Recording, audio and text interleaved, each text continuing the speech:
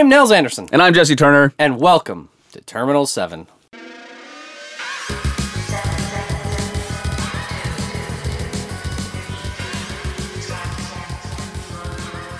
Episode 23. We are here, the 23rd one. We're finally back after Christmas. It's 2015. It's so futuristic right now. There's some stupid Back to the Future 2 joke that's supposed to go here or something. I think so. I don't know. Shark still looks fake. I don't know. Yeah, that one. But we're back. Yep. We had kind of we talked about this a little bit, obviously amongst ourselves, that we kind of want to keep doing casts even if there isn't necessarily like new game content to do. And we've kind of done that a bit in the past, but it was always very ad hoc. So we kind of want to be a little bit more regimented about just like always keeping something on the burner. Not it's like we will do a cast when we think we have something interesting to talk about, not necessarily just when there is new cards to discuss. Yeah, because I mean, obviously we'll do those. Sure. Regardless. Yeah. But we just like casting so much. That's true. That we want to do it more often. Yep, that's right.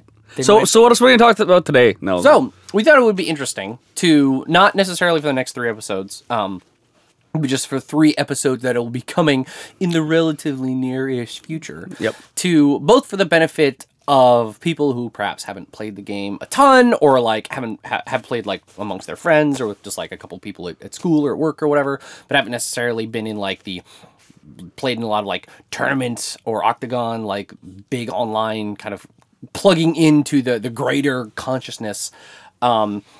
It may be useful for those type of folks, or just people who have been playing for a while but might want to go back and re-examine some stuff they thought they were familiar with and uninterested in, or whatever. Right. So with that excessively long prelude, I wasn't asked for your life story now. Yeah, that was putting the cart before the horse. We're so far away from what we were talking about now, no one's gonna know. But I'm just gonna keep going. Okay. What we're gonna be talking about in 3 episodes coming in the nearest future that may be interleaved with other episodes is what are some major big deck archetypes, right, for both the corporate and runner factions. Yeah. And just because there's so much to talk about, we figured a good way to split it up, and then if this seems crazy, we will adjust it in the future, but to talk about 2 corporate factions and then what their major archetypes are on this cast. At some point in the future, talk about the other 2 corporations and their major archetypes, and then do one that's about like the 3 big, all the archetypes, all the major archetypes inside all 3 of the runner factions. Right, yeah. So we're putting on our business suit today. And who are we going to cover today? Today we are talking about what does NBN stand for again? Is it the News Broadcast Network? I think so. There is something in the core set where it says it changed like 4 times. Oh. And maybe it's the sort of thing where, kind of like KFC, it doesn't technically stand for anything anymore. Right, yeah. It's for sure. But I think probably News Broadcast Network, NBN.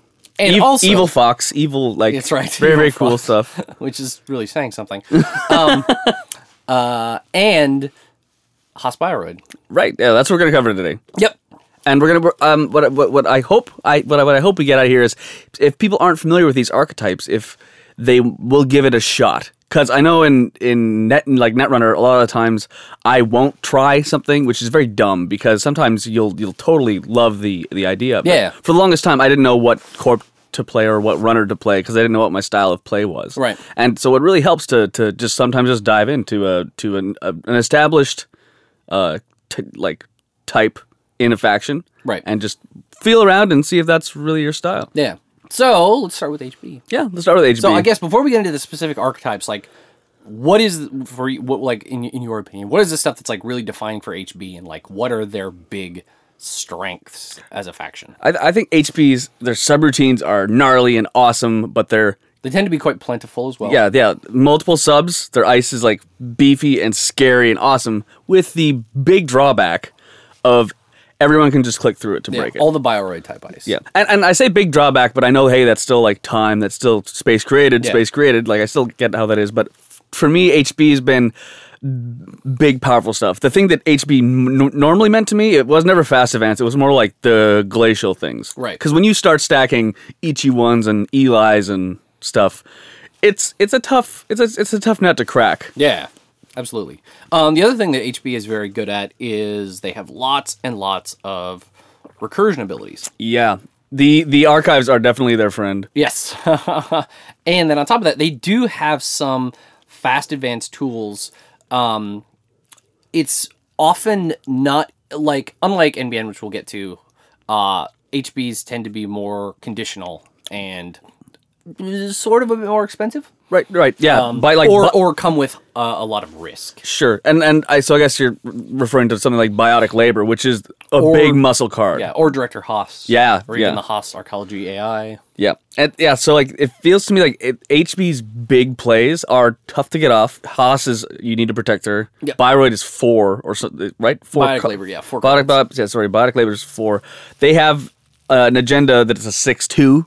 That if you score it, you get one more click, which is like forever for like for the whole game. Is sort of like that turned all the way up to 11, right? Yeah. Like it's an incredible fast advanced tool, but it's very high risk and it's really hard to pull off. But once you do, you going for days. Yeah, and man, what cool flavor! Like, sorry, can all employees please report to the eye yanking out station, so we can like cram in robot eyes and make you better people, which is like super dark and awesome. I never really thought about that. Like, you're like mandatory upgrades. Oh yeah, they're upgrades. You have to get whatever. It's like, oh no, wait, those are upgrades that everyone in the company has to get to make them better at what they do. Yeah, like, can you imagine like what like the lame one the janitor gets? Like, it's like broom hands or something. Broom hands. Or something as surreal as that. Broom. No. I like broom hands. We'll go with broom hands. The guy at Mechanic. Oh, what he's got? Oh, like they quadrupled the density of like the folds in his brain. So it's like, oh, cool. What'd you get? I got broom hands. Awesome. Well, so we got high risk, we got high reward in a lot of cases. A lot of their upgrades and stuff, like Arcology and stuff like that, are they need to be established, they need to be out for a while, and you need to power them up. Yeah. Which is super tough in Netrunner because runners run and runners get into stuff. Yeah. So what's an HB to do to protect all these like big, strong assets? Right. Well, I guess, I mean, there's kind of, so yeah, with that, at the very high level view of that, I guess kind of the fundamental, like, archetype distinction, well, I mean, setting aside, there's kind of, there's a whole other bucket that are dependent on one very strange ID, which we'll get to. Yep. But leaving that aside, the ones that are heavily dependent upon the ID you choose, basically the big decision you've got to make is Fast Advance or Glacier. Right. Glacier being, if people aren't familiar with the parlance, like, oh, you're putting lots and lots of ice, and you put a lot of ice together, what do you get? Oh, you get a glacier. It's great. That's terminology I actually like. Yeah, it is. I don't know if that's a thing from this version of the game, or if that actually is old school? like carryover from the 90s. It very well could be. Yeah. If anyone knows, please. Yeah. Because that's like some of the... Broadly, as a brief aside, I think in general, like, the names that decks often, like, prominent decks often get, I find them either, often they're at best uncreative, and often they're either obtuse or just kind of weird and dumb. There is a dearth, in my opinion, of, like, strong, evocative names as far as, like, deck naming is concerned. Okay. But a lot of the game terminology itself, like the jargon, I actually quite like. Yeah, Glacier especially. But yes, that is kind of the high level distinction. It's like, is this going to be Fast Advance or is it going to be Glacier? Right.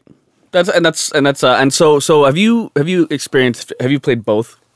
I don't know if I've ever I mean, I'm probably on a lark, but I don't know if I've ever spent a lot of time playing an HB Fast Advanced deck. Yeah, really. I kind of actually have to. I'm kind of in the same boat as you. I didn't like the style of Fast Advance out of HB. It makes sense. And obviously we've seen it crush tourneys and do really well, and people are really, really great with those decks. Yeah. Jesse Marshall. If folks want to look at kind of like a canonical version of what this looks like about right now, Jesse Marshall, who's a very good player from Australia, right? He's one of the hosts of the Winning Agenda. Which right is on. Another cool Netrunner podcast. Very with cool. The deck that he took to Worlds and got into the top 16 or maybe top 8. I forget exactly.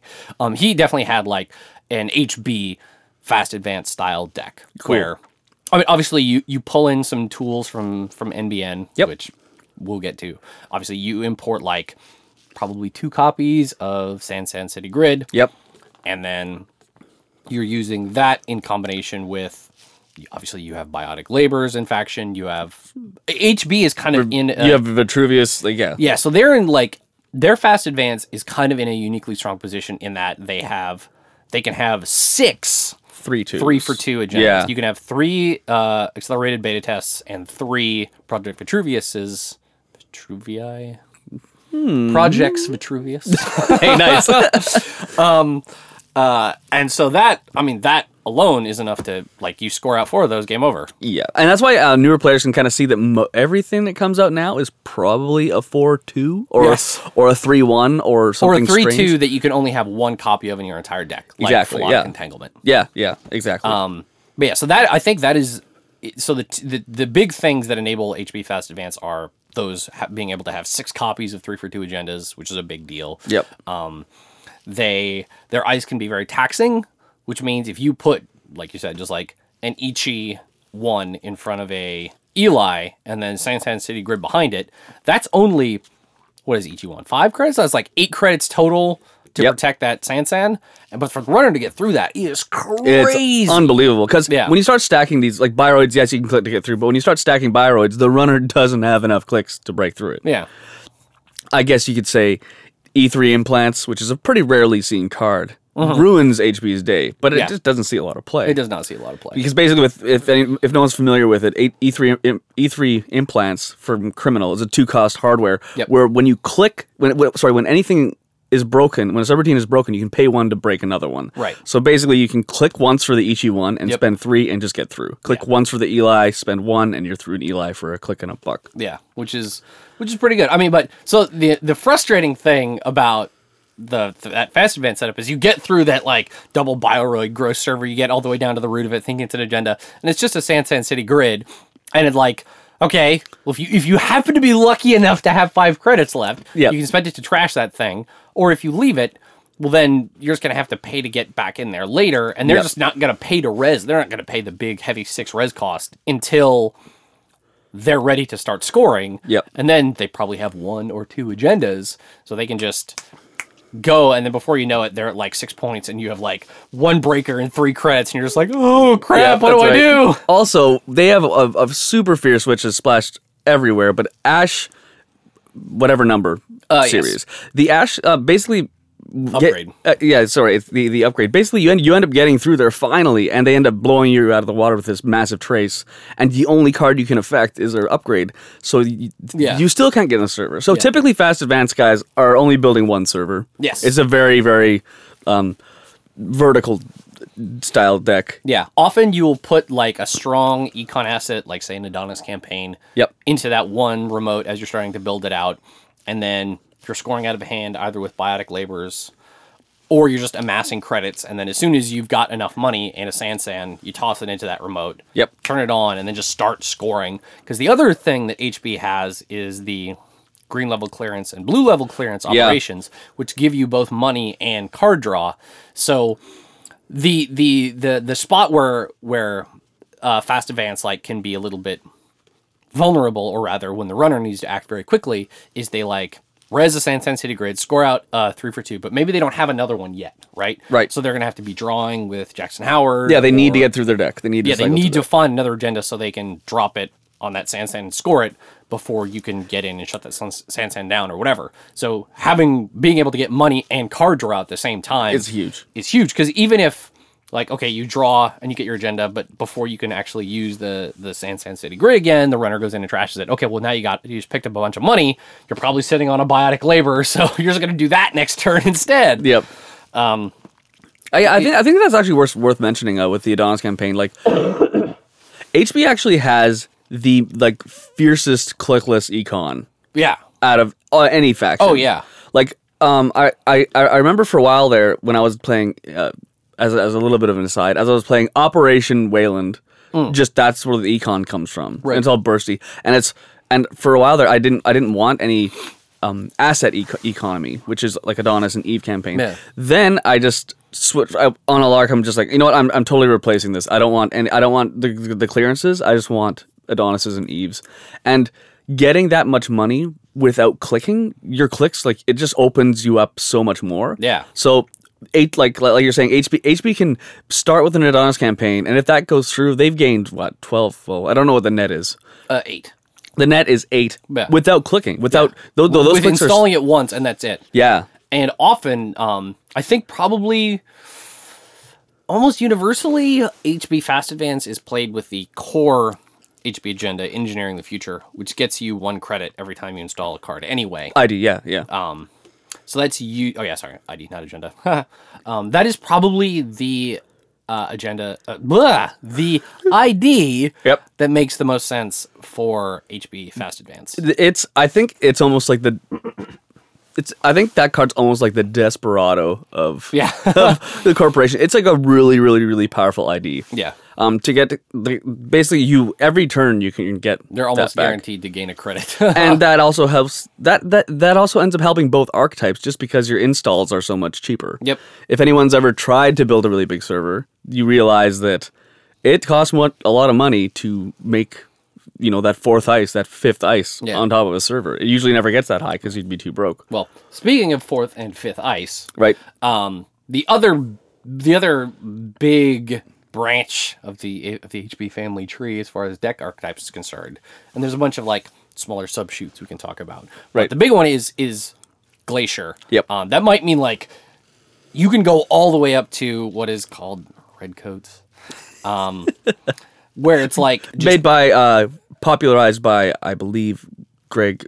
I know it's Nordrunner, but Nornberg or I think so, something like that. something like that. But Yeah, yes, an awesome player, smart, very, guy. Awesome, very good great player. guy. Actually, yeah, if anyone wants to check out really, really great deck discussion and stuff, he has a YouTube channel, and it's Yep. very, very.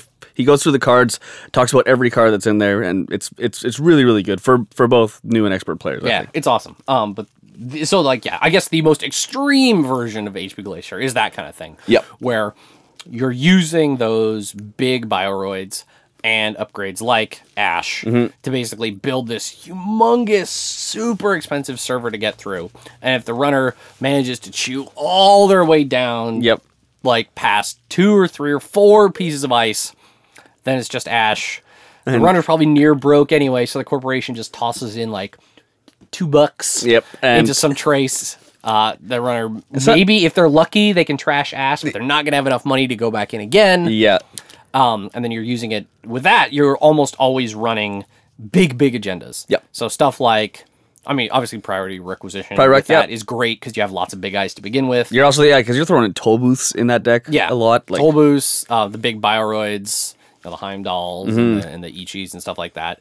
On top of that, you could import some other very strong upgrades from either Jinteki using Caprice Nisei. Yep. Which again, like the whole overriding idea of that archetype is you make it so that the runner will basically go broke trying to get into your remote once and probably will not be able to actually steal your agenda. Yep. And so they won't be able to get in there again, and they'll be so behind for the next 2-3 turns, whatever, that you can use that to score again, and then that's it, game over. Yep.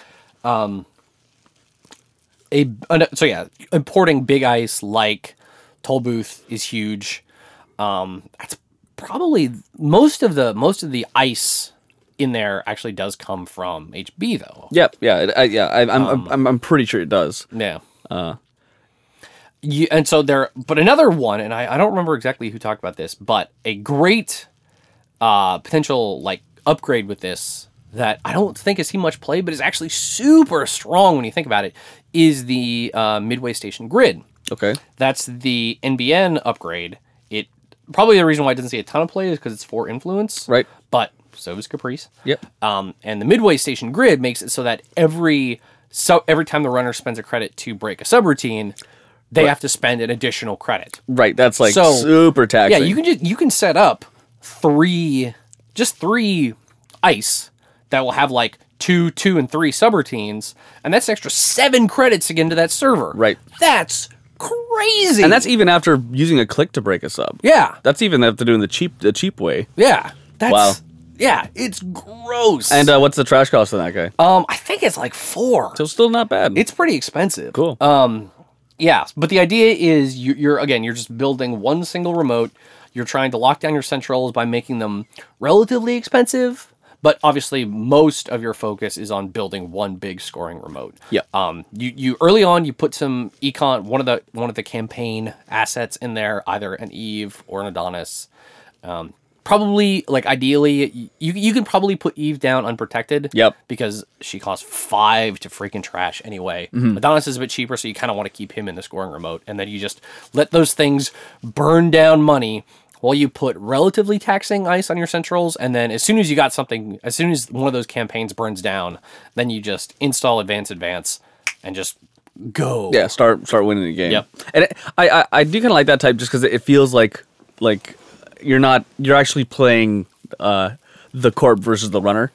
I find like Right. Fast Advance, you're kind of like hoping that he doesn't notice you pull out this crazy win from your hand. Yeah. But with big ice, big glacier decks, you're stopping the runner from getting in, and you're scoring old school. You know, like you actually got to put something on the table. Yep, yeah, that's right. You can't hold all your plays in your hand and just like unload one turn in some ghost like a temporary server basically. Right. It's like, oh, I just scored all this from nowhere. Yeah. This one's like, here's my scoring server, come at me. And I think it's a little bit more classic, I guess. Yeah. And it's really fun making those big beefy scary servers. Yeah. The other nice thing that was enabled in the most recent data pack cycle is the HB Agenda Domestic Sleepers, Right. which is technically only worth 0 points. Yep. But it's 2 to score, so you can basically just score it out of hand. Yep.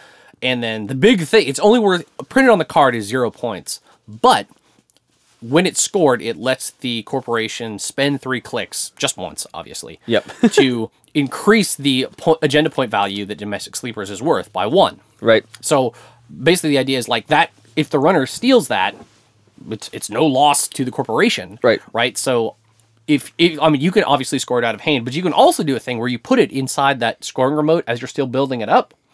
So if the runner goes for it, okay, well, they're going to spend some resources like some clicks or some credits or an inside job or whatever to get that For a whopping 0. for a worthless agenda. Yep.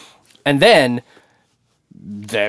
you're not out anything. And then if they don't get it, you just advance it twice the next turn, toss it over in your scoring area. So then once you score 2 of your big 3-pointers, then you go, Click, click, click, you're done. you got 1 more turn to win. Yep, If you that's right. don't, I do. Yeah, and we're aware that there's cool stuff like Data Dealer and Frame Job. There is things that runners can do with Right. useless, quote unquote. Ostensibly useless agendas. Yeah, but they're not. They don't get played a ton. Not played a lot, but still, it's so the runner has options there. I remember when like Data Dealer's core set. But Oh, yeah. sacrifice an agenda for 9 credits. 9 credits. Like it's pretty cool. Yeah. Stim hack for a click, like without the brain damage. Yep.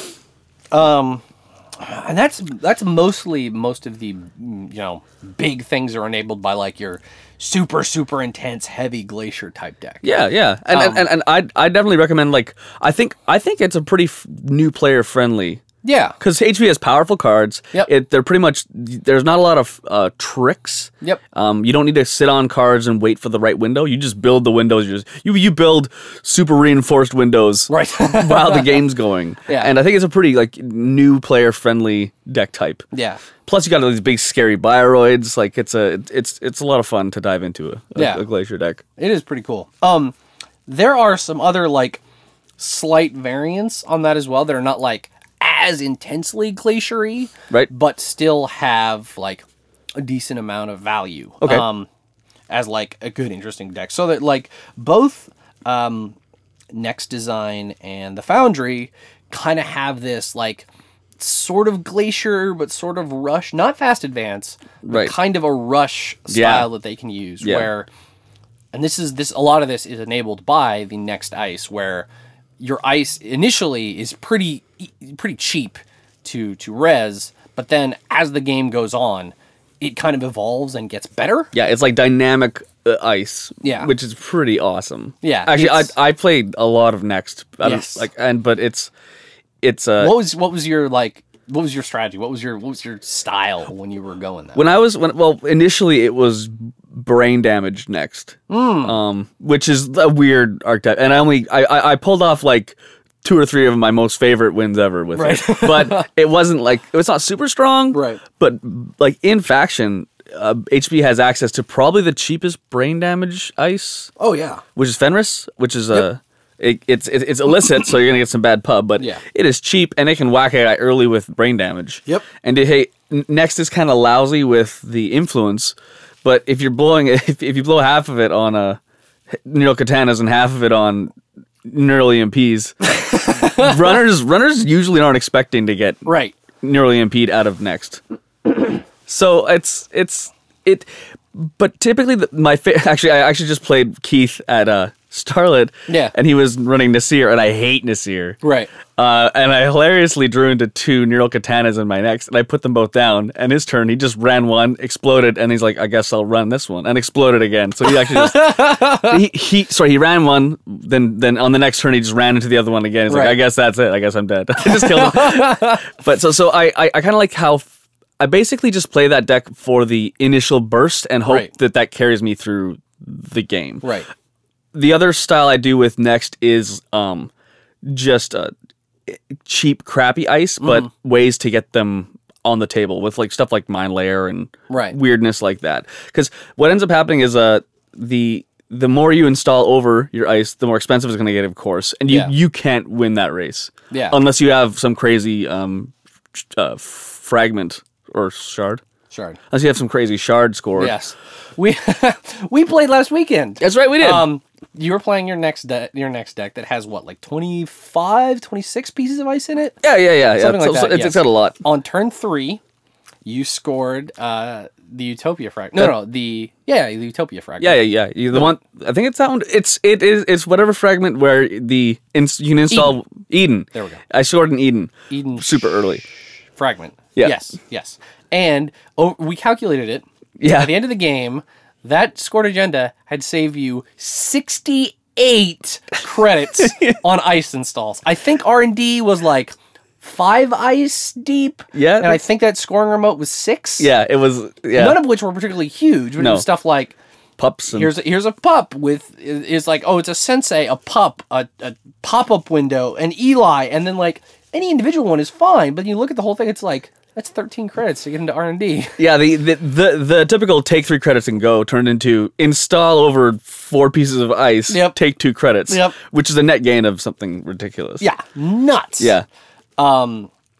So with both Next and the Foundry, you can have that kind of setup where it's like you can get your ice out fast, but either by stacking it really deep, using like one of the fragments or interns or whatever, or the interns, or with the Foundry, because every time you res a piece of ice, you can fetch another copy of that. That makes all the 6 pieces of Next ice, the 3 bronzes and the 3 Next silvers.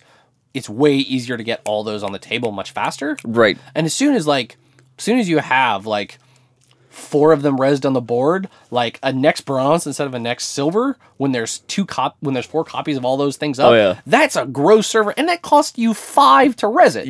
Like it costs the corp nothing, but it's extremely taxing for the runner as soon as it gets going. Yeah, and early on, just a single Next bronze can give you the window to score like an early accelerated beta test or something. Yeah, and then mid to late game, it's just getting bigger. Yep. Right. And you've played quite a bit of Foundry. I did. I actually that's kind of like the first not Jinteki deck that I've played in a while that I really dug. Right. And it was basically the entire Grey Lice suite. So all 9 pieces. Which is super fun ice to use, especially in something like the Foundry where you're going to be getting. Yeah. It didn't have Excalibur because Excalibur is not. I think it's useful in other types of decks, but in Foundry it's not. Yeah. Super I don't know what else you'd be doing. You're not building multiple servers. Yeah.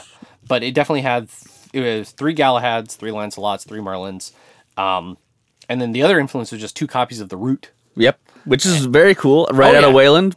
Saving money on all those installs that you want, right? Saving money on the installs, saving monies on resing like extra Next ice. And scoring agendas. Yeah, the other thing is talk about flexibility. Yeah, so if you get the Root up and you get it protected, the thing it lets you do is it lets you score even if you're basically broke. Yep.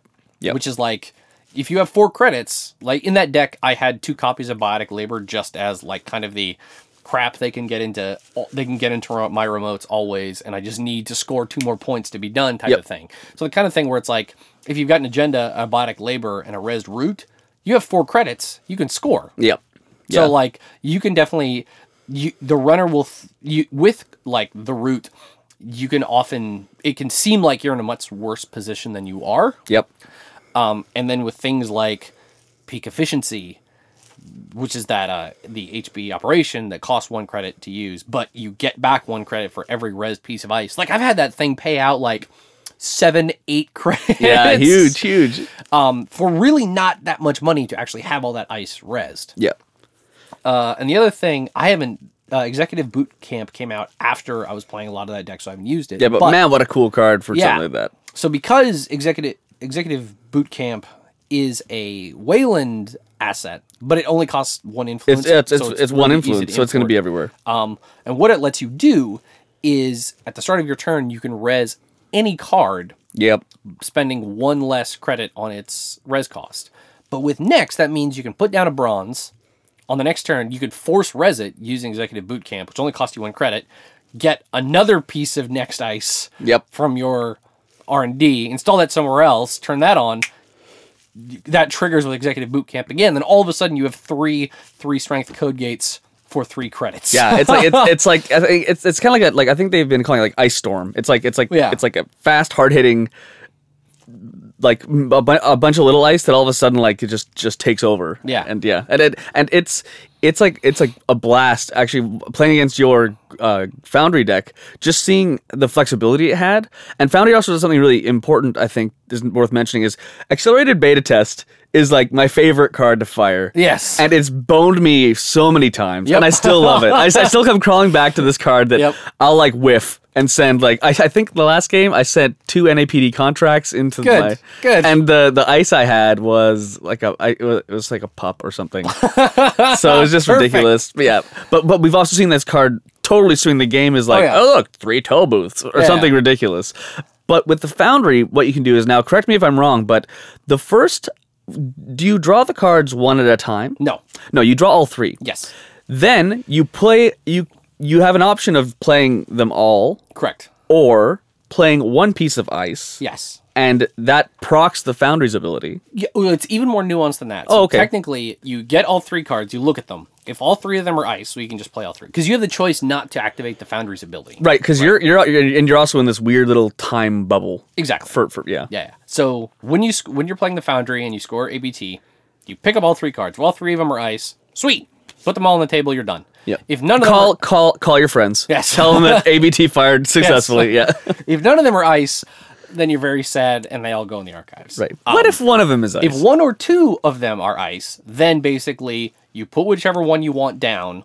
You trigger the Foundry's ability, which shuffles your R&D. Yep. Even if you already have the other 2 copies of that ice, you still go search for it, and then you can't find it. But what it does is it takes the other 2 cards from the Accelerated Beta Test that you were going to have to install or trash. Yep.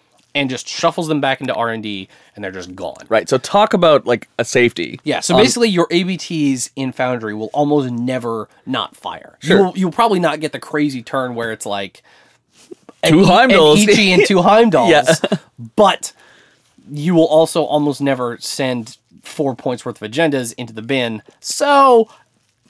it's probably worth it. Yeah, and also I think a card that works in every deck from now on that's a recent addition is and we mentioned this before on previous podcasts, but is Architect. Yes. In Foundry, in Next, in anywhere. Yeah. So the crazy thing about the Architect is it's good for any of these HB archetypes. Yeah. Just put it in, and I think Architect. I think newer players see the card and they might get a little bit confused, or they might be kind of like, well, where's the strength in it? And I think the easiest way to describe Architect is it basically gives you a crazy turn on the runner's turn. Yeah. Oh yeah. And it's just when I think Architect fired once and during a tournament or something, and I ended up screening. Well, obviously I did the install I did a cheap install for Vitruvius in my server, and I actually saw that my next 3 ice was going to be I installed the ABT in my server. I knew what the next 3 ice 4 cards were, obviously, because Architect fires. Right. So you actually know that you actually precogged, Right. and you can see what your deck was set up. Yeah. And you can fire ABT happily while you Right. and then you can also do another install off one piece of ice. Yeah, it's crazy. It's an unreal card, and it's and so again we have this crazy power out of HB with a card like Architect. The 2 last big HB archetypes I want to talk about were a slight variant on Glacier that has kind of been enabled a little bit more recently, where there are a couple assets that came out late in the lunar cycle that are very, very, very strong for the corporation if the corporation can invest enough time into them. Okay. Specifically being Docklands Crackdown. Oh my god. And the IT department. Yes. So both of those are like relatively high trash cost assets. Sure. IT department is definitely 4. Docklands is either 3 or 4. Right. So they both have I don't remember their exact res cost. I think it's also like 2 or 3 credits. Right. Yeah. But that's kind of a side point. Like, what makes these assets so strong? Yeah. So what they do, however, is Docklands Crackdown. The corporation spends 2 clicks and they put a power counter on Docklands Crackdown. For every power counter on Docklands Crackdown, the first card of any type that the runner installs on their turn costs however many counters more credits to install. Yeah. So once Docklands gets, say, 3 or 4 counters on it, all of a sudden Corroder costs 6 to install. Yeah. And it is really, really easy to get seriously behind. Yeah. To the point where, like, the first program you install every turn is going to cost 7 credits. So that means that to get into a server, you need to pay all that money to install a program, and then still have enough money to break the ice to get even get Docklands off the board. Yep. Let alone get into a different server to steal the agenda the corporation is trying to score. Yeah. IT department is kind of similar, where you charge it up using clicks. Again, you invest clicks in it, and you get power counters, and then you can remove those power counters to add strength to ice, which is pretty huge. Yeah, which and only in that server. Is that correct? Anywhere on the board. Okay. Cool. Yep. That is why it's crazy. So I guess that makes sense because it's an asset, right? Yeah. Yeah. Still, it can only protect itself. Hey.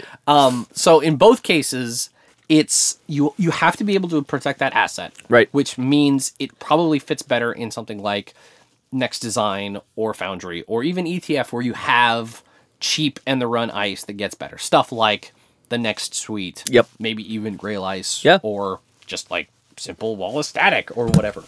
But then once those things get going, they can start to snowball really, really fiercely. Yeah, I really, even though Docklands is kind of one of those no fun cards. Right. It's like, oh, I guess I'll just watch the clock until you destroy me because I'm not going to pay anything. But I think I really do want to try it with Next. Yeah. That because Next can actually, I believe Next is the only ID that can make an unbreakable server.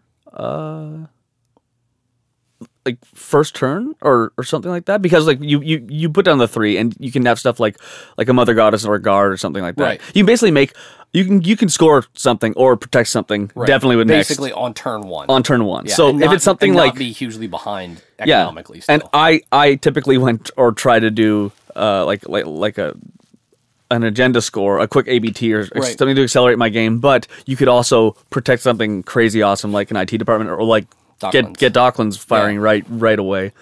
Yeah, so I think both of those cases are pretty interesting, where it's not quite Glacier because you're not trying to build up a huge single remote you're trying to score out of. Rather, you have this one really valuable remote that enables you to score out of like single ice other remotes that are still very strong. Yeah. It definitely creates an interesting dynamic. It definitely can get it a little bit into the no fun zone sometimes. Sure, like RP Docklands, I don't think I'd have a lot of fun playing against that. With like enhancement protocol or something, I'd be like, oh boy, I can't wait to play you again. I'll just put 3 credits on Katie Jones and take 3 more credits. It's your turn again. Yeah. And finally, there's one HB ID which enables a whole other type of weirdness that I don't know if we need to get super deep into. But I will say it's my least favorite to play against and probably play. I'm not a big fan of this, and I believe we're talking about cerebral imaging. Cerebral imaging. So if no one knows, it was an ID that was in creation and control. Yeah, and its weirdness is your hand size is equal to your credit pool. Yep. Which can get stupid. Yeah. Like, let's be honest, you can hold your entire kill combo, your entire score combo. It's very, very, very strange. Yeah, so CI is definitely, this is combolicious. Yep. That is what it is absolutely about. Yep. So it's either about getting enough, I mean, there are some other variants, but like the big ones are either about using stuff like blue level clearance and green level clearance and just big econ assets like hedge fund and restructure and all that stuff to get all the credits and cards in your HQ that you need to basically score or flatline the runner in one, maybe 2 turns. Or one super turn. Exactly. You have so much money, you triple biotic labor, and you do something stupid and crazy. Right, yeah. You triple biotic labor. I mean, people can go look up on the internet exactly. There's so many things to do. What the details of the combo is, but it's often some variation of using biotic labor to score like an efficiency committee, and then using the tokens off that efficiency committee plus shipment from Sansan to score some more stuff. Yeah, and I think what I find kind of interesting about that deck, even though I hate it, is that if you can kind of buck the plan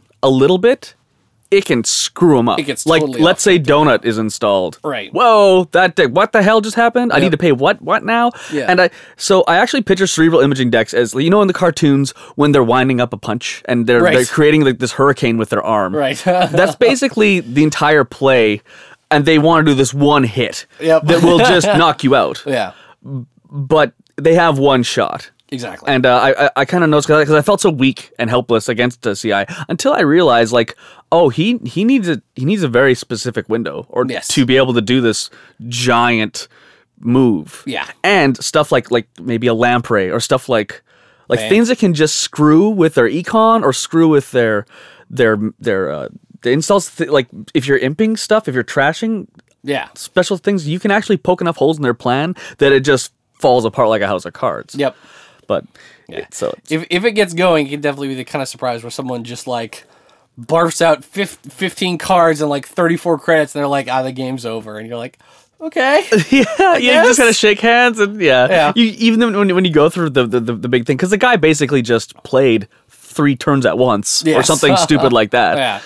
Yeah, it can be interesting. It can definitely be challenging to play against in a way that a lot of other decks are not, which is cool. But it's also it can feel a bit solitaire at times. Sure, yeah, because you're waiting for your opening to take your big shot, and that's not the kind of style of game I like. I get it. I know people. I beat my local tourney with this CI deck. Yeah. And like, that's cool, but I bet no one who played against you had a good time.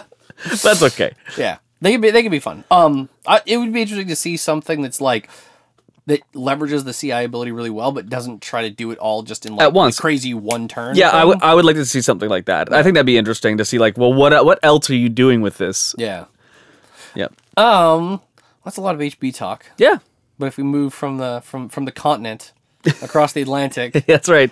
Back into the glitz and fast food surveillance states. Turn on the TV and any commercial. To NBN. Yeah, we got NBN. So similarly, what does NBN say to you? Like, what are its big strengths? For me, I always lean on Ice because I think that's very corporate. But I think the biggest thing for me is like NBN has wicked subroutine singular. Like, right. Its ice is awesome and crazy, but it's got one sub. Right. Stuff like Snoop, it can dive into a player's hand and snipe out cards.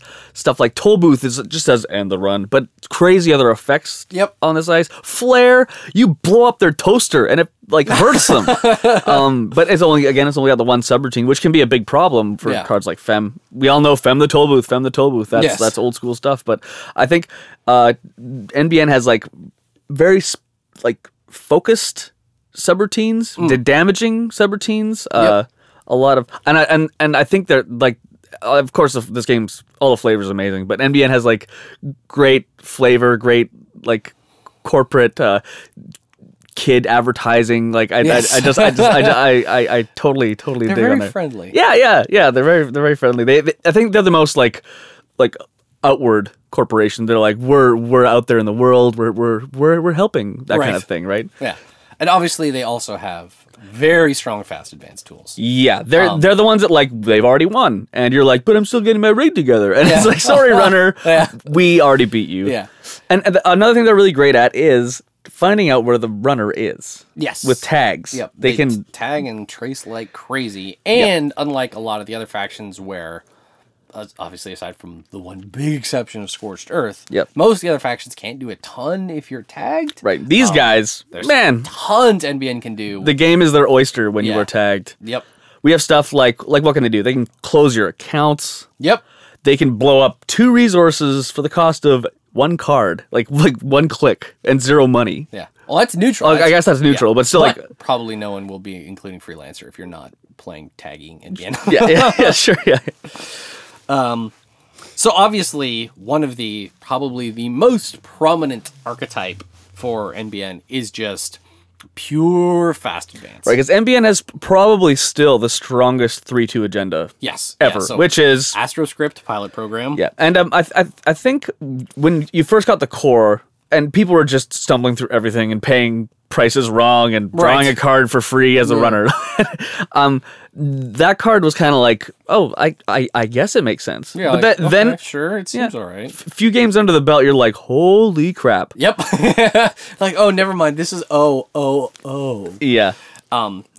And much like HB, they also have another 3-2 agenda. which Project is Beal. Project Beal. Which is I think the only agenda that can be over advanced and become bigger. Become worth more points. Sorry, bigger as in worth more points. Yes. Yeah. So effectively, Beal is a 3 for 2. It's also a 5 for 3. Yep. And then it's also a 7 for 4. Yep. Continue. Yeah, and when I think NBN also has a lot of X cards because of like stuff like psychographics, Right. Which is pay X where X is how many tags a runner has, and put that many advancement counters on something that can be advanced. Right. So we can score a crazy Project Beal 1 shot and win the game Yep. if you have a dumb amount of tags Yeah. on there. And so what's the super tag card out of NBN that has been splashed all over the place? Okay. But before we get to that, okay. The pure fast advance Oh right, yeah. version of NBN may or may not use a lot of tags. Right. But their primary goal is just to basically to blitz through, score out of hand, and win before the runner can get set up. Yeah. Right. So they use between the combo of AstroScript and Project Beal, like they have a ton of targets for fast advance scoring. Right. Either through the Santan City grid. That we talked about with HB. Yep. HB and NBN are quite friendly together. Yes, absolutely. As far as like fast advance synergy goes, Yep. because often HB Fast Advance will import Sansan City Grid and NBN Fast Advance will import Biotic Labor. Right. So the idea is you basically get one, it's called the Astro Train. Yep. If again, folks aren't totally familiar with the parlance. Yep. Basically, you score one AstroScript pilot program, and then basically, as soon as the next one shows up out of R&D and you have 2 credits, you can just score that one. Yeah. And then the next one shows up, and you score that one. And then a breaking news shows up, and you score that out of hand, And you're done. Done. you won the game. That is basically the idea. yeah. So that again is another kind of solitary deck. Yes. Like you're kind of only relying on you and your cards and your tricks, and just hopefully you're ignoring the runner to some degree, or stop harassing him a little bit. But you're more focused on that. You're not focused on blocking the runner specifically. You're Right. just focused on scoring and winning the game. Yeah. And then there are a few other things that kind of enable that, where things like Shipment from Sansan, Yep. which is a 0 cost double operation that just lets you put 2 advancement counters on a card, means that if they have a scored AstroScript, they can score another one. With If they no money. bought Shipment from Sansan 0 credits, they can still score another one. So Yeah. you're like, okay, well, they're up 4 points, but if I just keep them broke, they'll be fine. They're just like, install Shipment from Sansan token. I got 6 points in the scored AstroScript. Your turn. And you're just like, It's the worst. yeah. Oftentimes, especially now, the ID that is paired with that the most is the Near Earth Hub. Yeah, which is it really really accelerates because whenever you create a new server, You get to draw a card. you get to draw a card. Yeah, and often the NBN Fast Advance deck is most often just bound by card draw, Right. and getting that first score set up. Yeah. So if they haven't pulled a Biotic Labor, if they don't have a San City grid, or you keep trashing them or whatever, then they have to find some way to score that first one. Once that first one is going, then it's really easy for things to snowball as far as their scoring is concerned. But they have to get that first one going. So NEH lets them draw faster. Yep. They can barf out just like a million pad campaigns and marked accounts and stuff like that. That lets them make money and tax the runner if the runner wants to blow up those assets while they're basically trying to get either Sansan and a Astroscript or Biotic Labor and an Astroscript or whatever. And New Earth Hub even has a little bit more influence. So Exactly. It's 17 instead of 15, so then you can have 3 Biotic Laborers and still 5 other points of stuff. Yeah, which is pretty huge. Yep.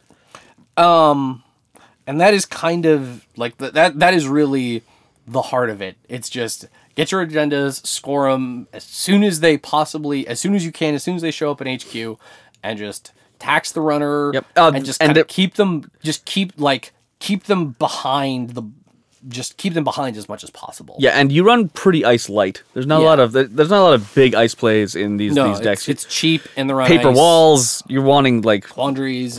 Yeah, you Architect. Architect is incredibly in NEH. Architect fires once, and you're like, oh, son of a. Yep. Wish you had a Mimic out or something. But a slight variant on that is, and this is what you were mentioning earlier, is having that Fast Advanced plan as an option, but also building in some flexibility with dumping a ton of tags on the runner. Yep. Using mid-season replacements. Yeah, which is like a crazy, crazy card. I still never really played it properly because I tried it in Wayland, and I just I'm like, wow, I only get one window here because I'm not running little like I can't.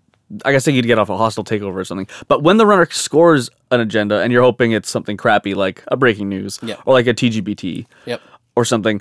An NAPD contract. NAPD contract. Oh my god. It's like probably the worst to score.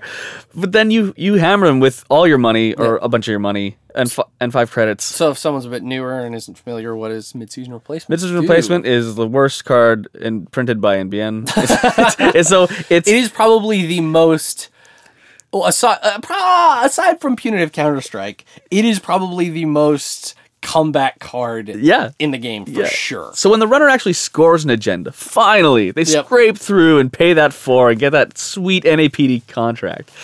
The corporation mid-season replacements, and... It's an operation. You spend 5, I believe? 6? No, you spend 5. You spend 5. And it's a trace 6. It's a trace 6. Yep. That you can pump, of course. And... the amount that you beat with the trace, which there isn't a lot of cards that are like this. Yes. The more you pay the trace, the more powerful it is. The more, whatever you beat him by, which is usually pretty huge because they just scored an NAPD contract and they're sad. Yep. Or they're broke because they've been trashing your bloody Santan City grids the whole time. Exactly. You give them a tag for every, for however much you beat them. Yep. And we've played games where there's 13 tags, ridiculous tags, and some crazy dumb amount of tags. Yeah. And with that many tags on someone, we can utilize another card out of NBN called Psychographics. Yes. Which we can do something, install an agenda, and just score a 5-3. Yep. Or score whatever the hell you want. Because Psychographics lets you pay however many credits you want up to the number of tags the runner has to put that many advancement counters on a card. So, as we were talking about earlier with Project Beal, you can just immediately crank it all the way up to 13 and win. Get 7 points and just win. Yeah. I'm actually wondering, so when you get hit with 13 tags, typically runners... You just give up. You just stop trying to... Like, they like, know where I am. Tag forever now. I guess you want to tag them, or maybe it's actually beneficial to at least knock them down to 11 or 12, so they actually can't 13 Psychographics. Yes, if the corporation has nothing scored so far but is sitting on a ton of money, then putting like 1 or 2 or 3 credits into that trace just so they aren't in the instant win. Yep. Psychographics. I mean, granted, it's like, okay, I'll psychographics this for 6 points. Next turn, I'll score breaking news. Now I have 7. Yeah, So sure. it doesn't get you that much. Yeah. And also with tags, which was an archetype that I like and never really caught on, but it's with the I've over tagged you. You are definitely tagged for the whole game. Now it's something else. Is a PSF lock, which is a private security force lock. Yes. So private security force is a card that's in the Core set. Yeah. And what it lets you do is if the runner is tagged, it's a 4 for 2. Yep. And if the runner is tagged, you just spend a click, and the runner takes a point of meat damage. Yep. Which you can't keep up with.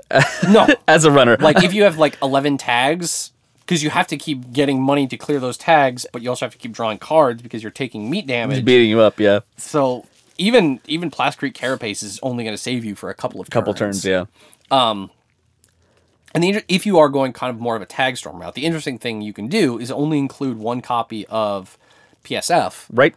but you also include Fast Track. Yeah. So you can go get that Exactly. So PSF. Fast Track is an operation that was in Honor and Profit, and it is a zero-cost neutral operation that just says select an agenda from R&D, reveal it, and add it to HQ. Yeah, But this is like it's super helpful for fast advance, but here we can also use it for something. Exactly, because what that means is that if you have psychographics and the runner has a bunch of tags, you can just use Fast Track to grab an agenda, put it down, and score psychographics enough, and then just score it. And if you can be like, okay, I'm gonna go grab my 1 copy PSF, score it for 4. Your turn. Yeah, and then go, I'm gonna do whatever. You're like, cool, 3 meat damage. Your turn. Yeah. And that's such an interesting story. You know, like it's just like they found you and they're hounding you and you're gonna die. Just constantly on the run. Yeah. Like if you're really, really lucky, maybe you can pull off some crazy like deep dig maker's eye legwork thing, but your time is running down. Yeah, for sure. Put such a super scary timer on the runner. And like what a cool story that the game turns into at that point. Yeah, it's pretty great. And the other thing that is kind of enabled by that, and this doesn't even necessarily have to be like Tag Storm per se, but a card that was printed very recently that lets NBN leverage a tagged runner is Shoot the Moon. Oh my god! Yeah. So what is Shoot the Moon? It is a 3-cost operation. Is it a single or a double? I think it's a double. I don't know. It feels like a double to me, but either way, that's not really the big part of the point. The big part of it is you pay 3 credits, and then for every tag the runner has, you may res 1 piece of ice, ignoring all costs. All costs. All of them, not just the Archer? credits. So you're like, I'm going to res a toll booth, a flare, and an archer. Your turn. So even doing things where you like install and advance twice a breaking news, and then just leave it for a turn if you think you can keep it safe. Because on the next turn, you start your turn, you score it, runner has 2 tags, you say, Shoot the Moon, Archer, and Toll Booth come up. I install something behind that super server now, and then I advance it once. Yeah. Yeah, like very, very, very cool, very, very cool card. I don't know how, and I know when people are playing it for fun, they're actually wanting to do the super mid-seasons res all the ice, I am the super villain kind of move. But I think the card's a lot more flexible just in the way that you said it. Just a couple of tags, like if you can get a couple like even just a toll booth and a TMI for free. Yeah, like even that is a big swing. Very huge, yeah. And then probably so any of the more like tagging centric any NBN archetypes, you're probably going to want to pair with the core set NBN Identity Making News, just because it gives you those 2 recurring credits used for traces. Yep. So basically, all of your mid seasons are now 2 points better. A little bit beefier, yep. All that kind of stuff. And then the other thing that you can kind of do, and I haven't seen many people using this yet, but I think it could be pretty interesting, is using kind of building up a more big ice NBN style, because they, as we were talking about earlier, like they have some freaking vicious ice. It's just kind of expensive. Yep. But being able to ameliorate those costs with stuff like Shoot the Moon makes it pretty potent. Yep. And in Making News, and because these cards are still pretty fresh, they haven't seen much use yet. Right. But stuff, all the Zodiac ice, in the last cycle, where all of them are just they have a relatively low res cost, a pretty high strength, and they only have one subroutine, which is perform a trace. And then if the trace starts out base 3, base 2. But then if the trace is increased to 5 or more, then a bad thing is guaranteed to always happen. Yep. So with Taurus, you trash a piece of hardware, which is pretty crazy. Yeah, so basically one piece of hardware goes away if the trace strength is more than 5, and another goes away if the trace is successful at all. Right. Sagittarius is the same thing, but with program trashing. Yep. With Gemini, it's net damage, which is probably not the most interesting thing. But I think that's one of the biggest swings for expense on Sentry to cost. Yes, Gemini is crazy. Yeah, it's 5 strength to res, it's 5 strength and only 3 to res. Yeah, and a Sentry, which Sentries, as we all know, are expensive to break. And then NBN has one called Virgo, which is the same thing but with tagging. Yep. So with all of those kind of Zodiac ice, basically the range you need, the amount of credits you have to pay in to get that guaranteed effect is basically 1 credit. Yep. Which for Sagittarius and Virgo is pretty darn good. Yep. Taurus maybe, and Gemini probably not. But Sagittarius at least could be very interesting because it is it's expensive to break, but no one wants to get their programs trashed. You could be rezzing it for free with Shoot the Moon or whatever. Yep. I think there's definitely an interesting version of just a solid making news deck that uses relatively strong ice. Yep. To just kind of score out behind remotes. Yeah. It's like Glacier NBN almost. Yeah, you can even maybe use things Iceberg. It's not really big. Right. Ice Flow, Frozen Pond. Yeah, Frozen Pond NBN. Yeah, Iceberg. Icebergs are smaller than glaciers often. Yeah, I think so. And we also have a sticking with the flavor. We have a current out of NBN. Oh God! The bane of my bloody existence. I believe our friend Seth Rosen is a pretty big player of Manhunt. He's very fond of Manhunt. He's a big fan of it. So what does Manhunt do? Manhunt is a similar, keeping in tone. It is a current. I think it's 3 to play. It's one of the very expensive currents. But at the end of every successful run, is it? I think it's every successful run. No, it's not every. Why would they print a card? No, they wouldn't print a card like that, would they? I think it's just Manhunt is at the end of every successful run. Wow. Trace 2? Trace 2. Yep. And then if successful, the runner takes a tag. Yep. So it's kind of like every... Well, I mean, it's not quite Data Raven-y, but it's kind of close. It's almost like there's a Data Raven on every single server. And again, with your making news credits, that's always going to be Trace 4. So it sucks. Let's hope you have those rabbit holes installed. Yes. Yes, pray for Link. Yeah, and so that also fits into that kind of tag, heavy tag archetype. Even if it's not necessarily tag storm, just if you can get a couple credits, if you can get a couple tags to stick until it's back to your turn, and you can either shoot the moon or closed accounts, or drive by, when the future comes, it will be pretty crazy. Yep. And then I haven't actually played this much, and I don't know much about it. But I've heard a few people talking about, so maybe if some curious readers could write in or something, a version of The World Is Yours, which was the Genesis Cycle NBN ID, which is one of the smaller deck sizes. Yeah. So it's minimum 40 cards, 12 influence, and its ability is you can hold 6 cards in your HQ instead of 5. Yeah. Folks have been talking about using The World Is Yours with a full Grail suite of ice. Ooh, cool. Because you could hold more tricks, more Grail ice in your hand, along with other good stuff. Since you have a smaller deck size, you're more likely to see all that Grail ice. Cool. The Grail ice is all quite strong. It's all quite nice. Maybe you're using it with Midway Station Grid, because if you're doing that, each of those Grail ice is going to have 3 subroutines on it. Yep. You get 2 of them, plus the Midway Station Grid. That's crazy. Yeah, that's cool. I like that. I haven't played it, so I don't know exactly really what the high level strategy is beyond get a bunch of Grail ice and leverage it, but it feels like there is something that could be cool and interesting there. You're using up almost all of your influence on those Grail ice, but you're probably okay. NBN kind of has enough stuff that there aren't any big weaknesses they really need to shore up. Yep. Out of there that they need to pull in out of action really. Yeah, and again, an obvious choice for the Tag Storm is a kill deck. Yes, of course. And of course, yeah. It almost goes without saying that if you're going to dump a bunch of tags on the runner... You can scorch them. You got scorch. You can blow up their house. Yes. And And there's actually, I was trying to find the player's name and I can't remember, but he was, I think he was the UK champion. Okay. The deck that he played at the Worlds tournament back in November was a version of NEH that wasn't, it was obviously still doing fast advanced stuff, but it also had a decent amount of Scorch tools. Cool.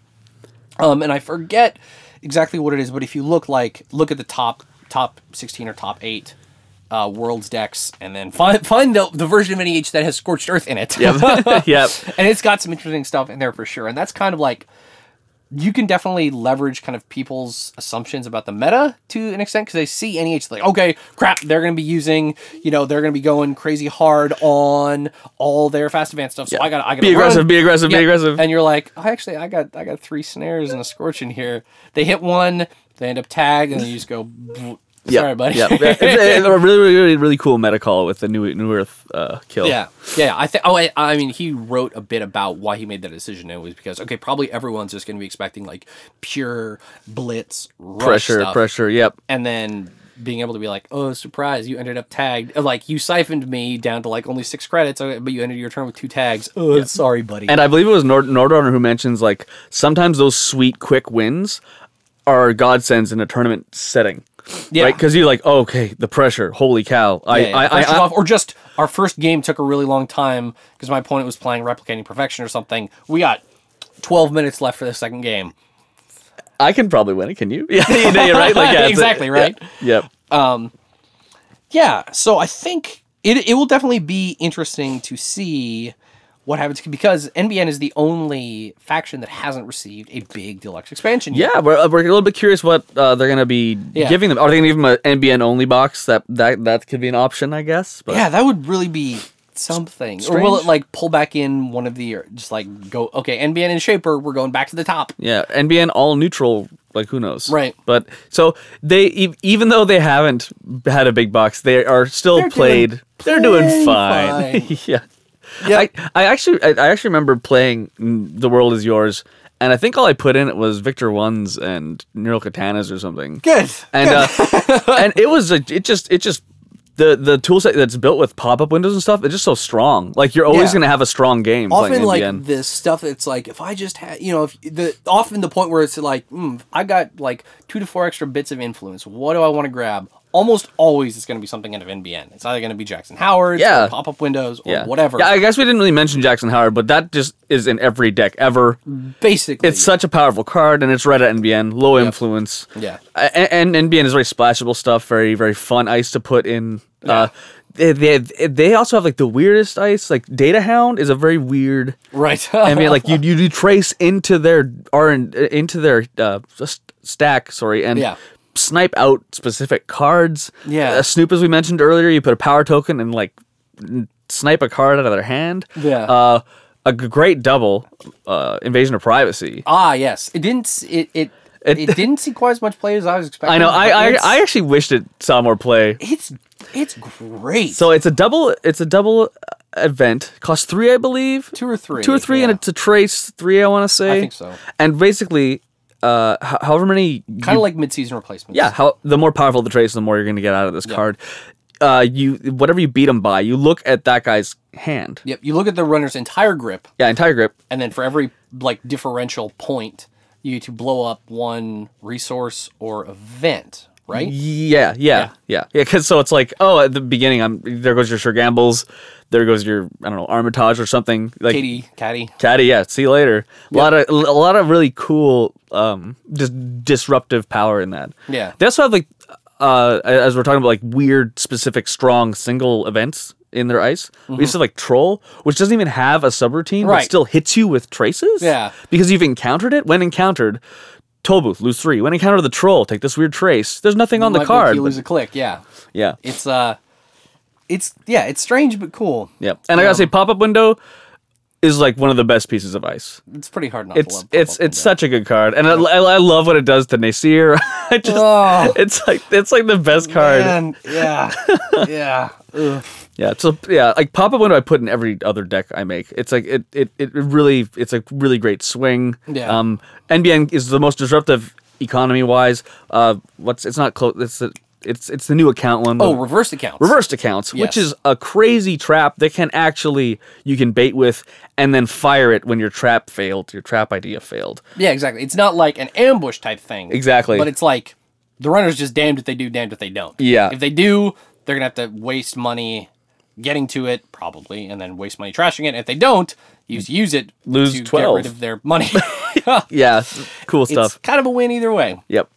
Well, cool. So that was just a whole bunch about the big archetypes inside of HB and NBN. Obviously, we didn't cover them all. Nope, and we know there's more played. There's some more of the common ground of things we see when we're Yeah. So if there's any like really big interesting stuff that people think we left out, like totally feel free to write in. yeah. I'd be excited to know that because I do like playing both those factions. Yeah. and it'd be fun to try something different and new. Probably the next episode we do will be about Order and Chaos. Right. Uh-huh. We might maybe have a guest. Might have a very special guest. Might have a very special guest. But probably after that, because I imagine like is often the case after a big box release, there's usually like a bit of a quiet period. Yeah, because everybody's in their basement building some weird deck. Yes. they want to go try out. Yeah, and there aren't like the Sansan cycle is probably not going to start up like 3 weeks after Order and Chaos comes out. Yep. So during that bit of that interim, we'll probably come back and talk about Jinteki and Wayland. Yep. And then also roll over onto the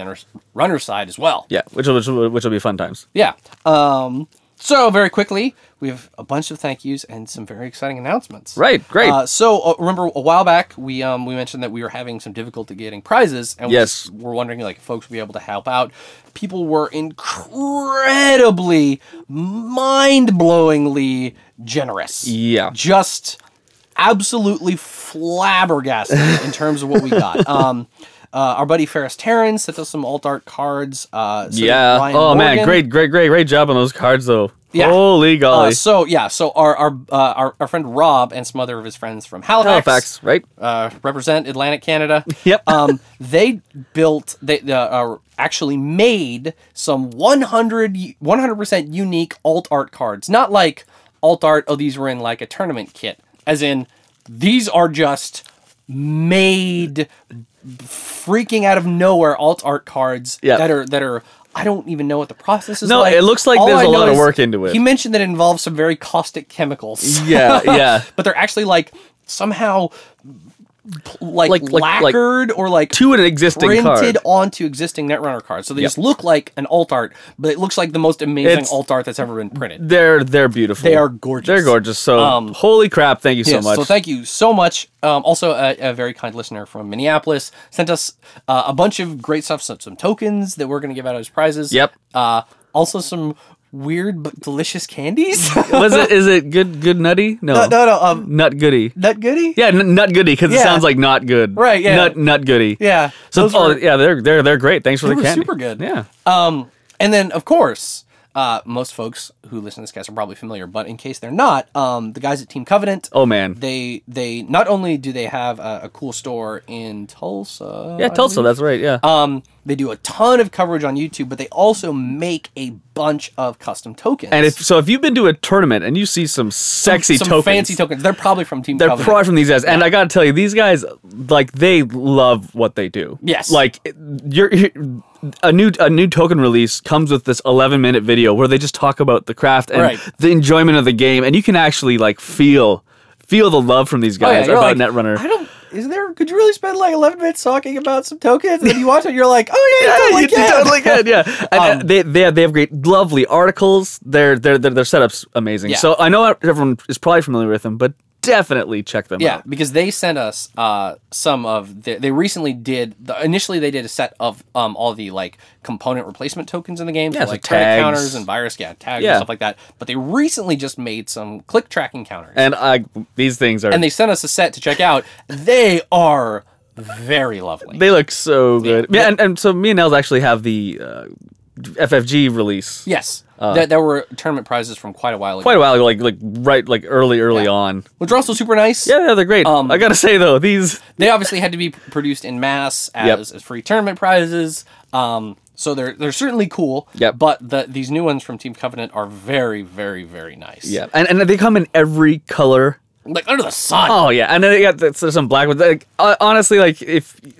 since there's no reason to overspend in Netrunner, Yeah. you can support really, really great content creators like these guys by just making your game look you're, pretty. you're not buying like a $275 like ultra rare foil fart card, right? Like you're just like, oh well, I spent my $12 this month on a data pack. I got like an extra $15-$20 hanging around. Oh, maybe I'll get some cool tokens. Yeah, and again, like their blog posts are great. The love of their game shows in the craftsmanship that they put in all these works. Yeah, so so thank you so much, Yes, guys. that is hugely appreciated. Definitely go and check out their stuff. It is all really, really nice. Yep. And finally, the last bit of pre-announcement news. I don't know. Nailed it. Our buddies Chris and Edie, who host the Run Last Click podcast. That's right. The best Netrunner podcast made where they drive on the left. See what I did there? That's good save. We were on their most recent episode, which came out probably like a week or so ago. I think so. I don't know. You got me. Maybe like 2 weeks. Oh, that's right, because we recorded it just after New Year. Oh, right after New Year, 2 yep. years. 2 years. 2 years. 2 weeks ago, That's we right. talked about the last year of Netrunner. Just kind of like where things had gone from January 2013. Oh, sorry, from January 2014 to now, and just like all the stuff that changed and how everything had come into like all the differences. It was really fun. Just like thinking back on all the things that have changed. So Yeah. if folks are interested, they should. And it's a phenomenal cast in general. Chris and Edie are awesome. Yep. Definitely check that. Like our episode plus all the rest of theirs are just on runlastclick.co.uk. Yep. I think I was laughing a lot during that episode. Yeah, it was a really good time. Yeah, it was a lot of fun. So finally, a pair of very exciting announcements. Right, yeah.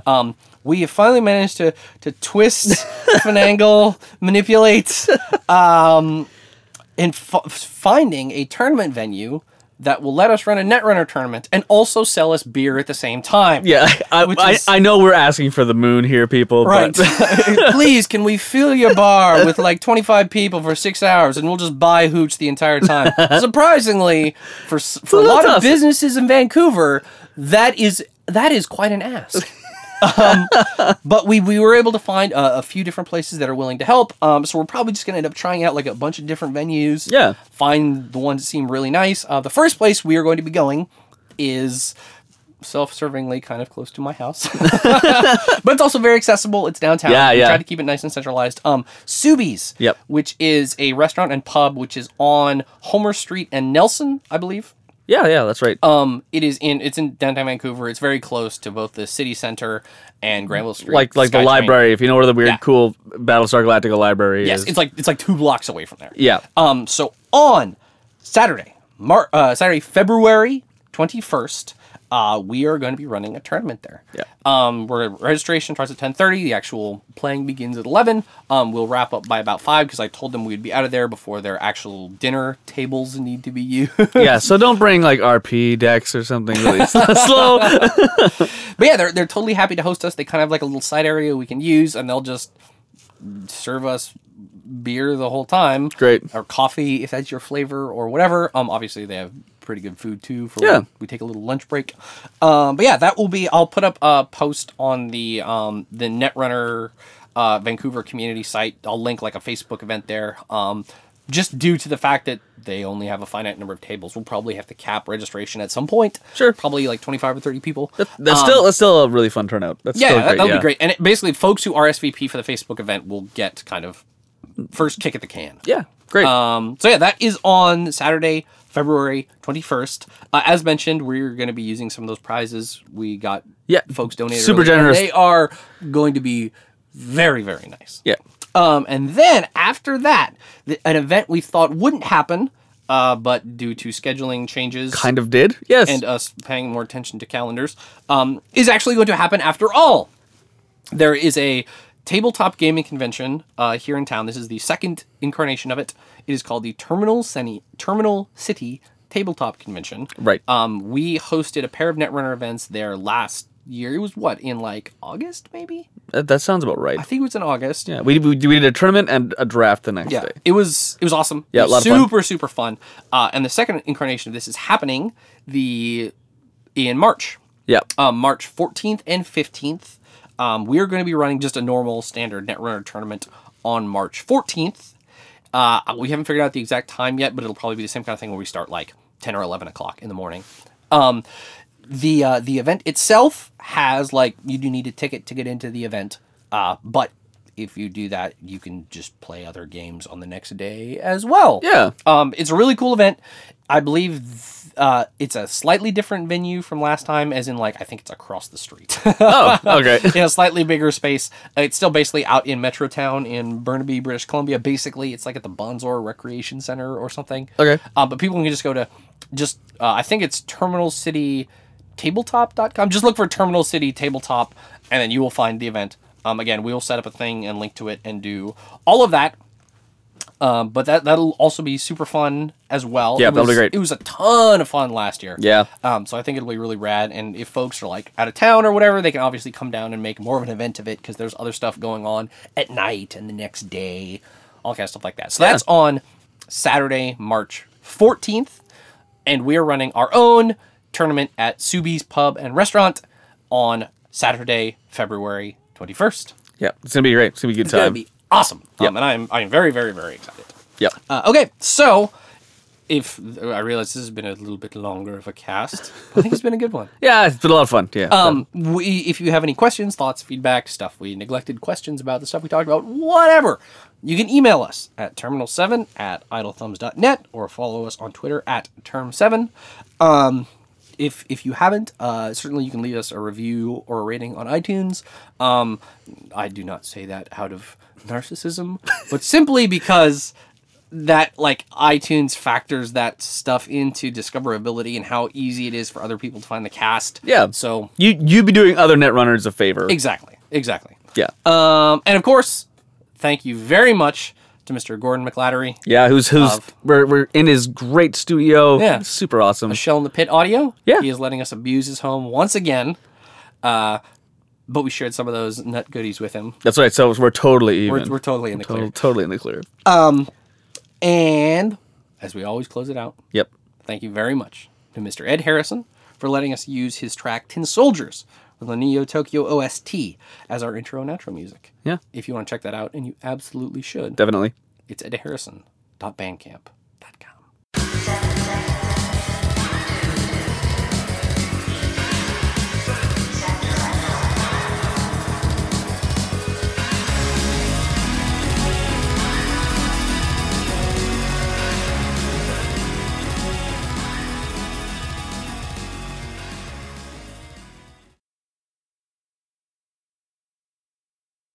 Man! Oh, that's funny. Wow! I can't even imagine. Pissing up a bit, kicking In your face. Cat's like, I got this.